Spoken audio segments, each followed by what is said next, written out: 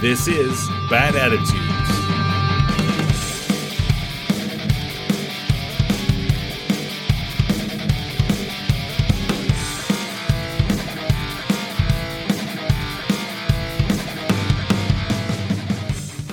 Hello, friends and strangers. Welcome to a special bonus episode of Bad Attitudes, an uninspiring podcast about disability. I'm your host, Laura. Before I jump into the episode, just a reminder that disability is not a monolith.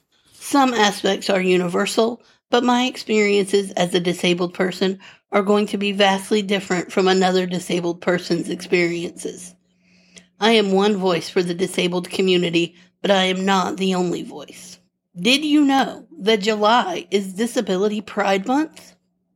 Do you want to know when I learned it was Disability Pride Month? July 1st. Do you want to know when I realized there is actually a Disability Pride flag? July 1st. Do you want to know when I learned that there was another disability flag before the Pride flag? July 2nd. To be fair, I've probably heard that July was Disability Pride Month before now, but since I've only recently connected to the advocacy aspect of being disabled, it didn't take root in my mind. But I definitely never knew there was a Disability Pride flag. That I would have remembered. And that, I think, is a good illustration of a very big problem with Disability Pride Month. Basically, no one outside the disabled community knows it exists. As well as, apparently, at least one disabled person. Psst, it's me. Although there are probably plenty more disabled people who are unaware of Disability Pride Month. But I'll get to that later. First, I want to give you a brief history of Disability Pride Month.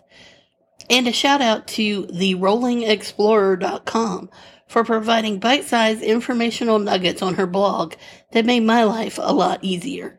The first Disability Pride Parade was held in Boston in 1990 to celebrate the implementation of the Americans with Disabilities Act, which was signed into law by President George H.W. Bush in July of that year. 2 Pride Parades were held until the passing of lead organizer Diana Vietz. The event was revived in 2004 in Chicago. In 2015, New York Mayor Bill de Blasio acknowledged the month of July as Disability Pride Month to coincide with the ADA's 25th anniversary, and the disability community adopted it globally, although it is still not officially recognized. Disability Pride Parades have been held in many major cities, but are postponed until 2022 due to the COVID pandemic. The Disability Pride flag was created by Anne McGill, a disabled woman, in 2019. It features a black field representing mourning for those lost to ableist violence, but is also a sign of rebellion and protest. The zigzag or lightning bolt shape represents how disabled people must creatively navigate around barriers.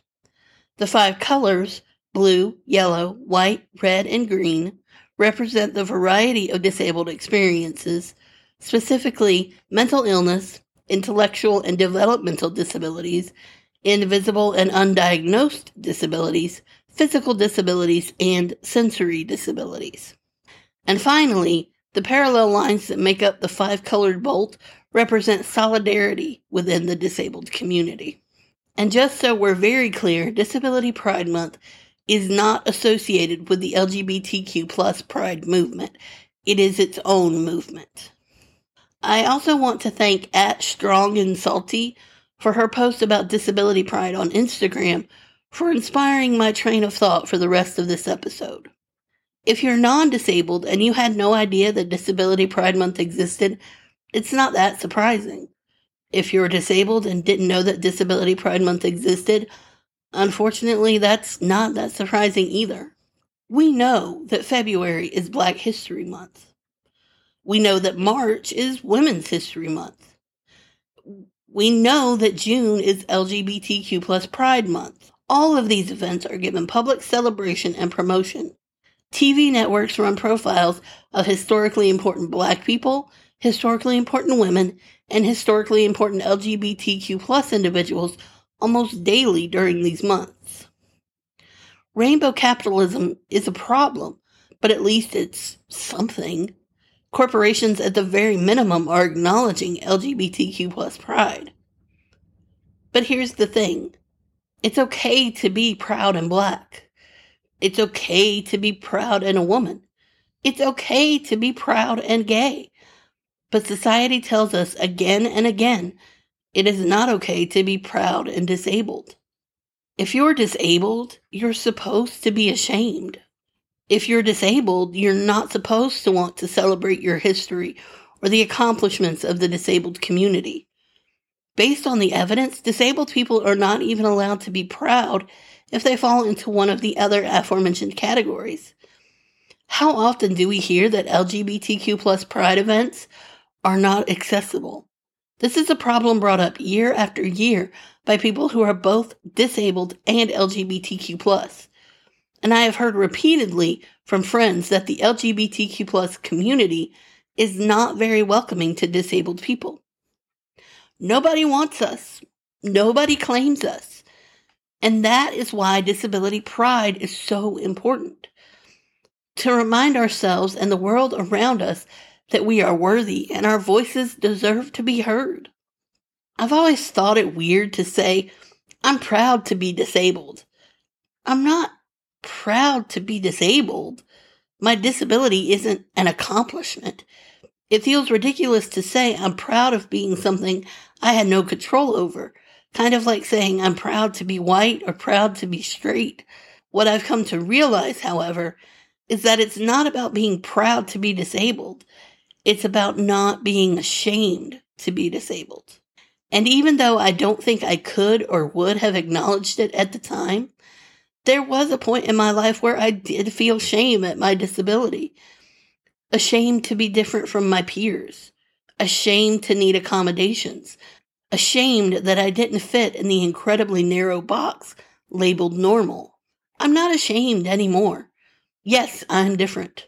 Yes, I need accommodations and I shouldn't have to beg for them. Yes, I broke the normal box. So maybe I'm not proud to be disabled as such, but I am proud of what I have accomplished as a disabled person in a world that consistently tries to hold me back. I am proud of the ways in which I crushed people's expectations of me. I am proud of the person I am, and that person happens to be disabled.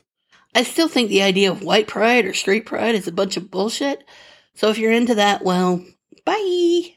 If you want to be an ally to the disabled community during July, and really all year round, do the same as you might for any other marginalized group. Amplify disabled voices. Follow disabled creators. Promote disabled-owned businesses. Defer to the disabled people you know when it comes to disabled issues. You're already listening to this podcast, so you're on the right track. Keep going. Remember, you can follow @BadAttitudesPod on Instagram, Facebook, and Twitter, or visit badattitudespod.com.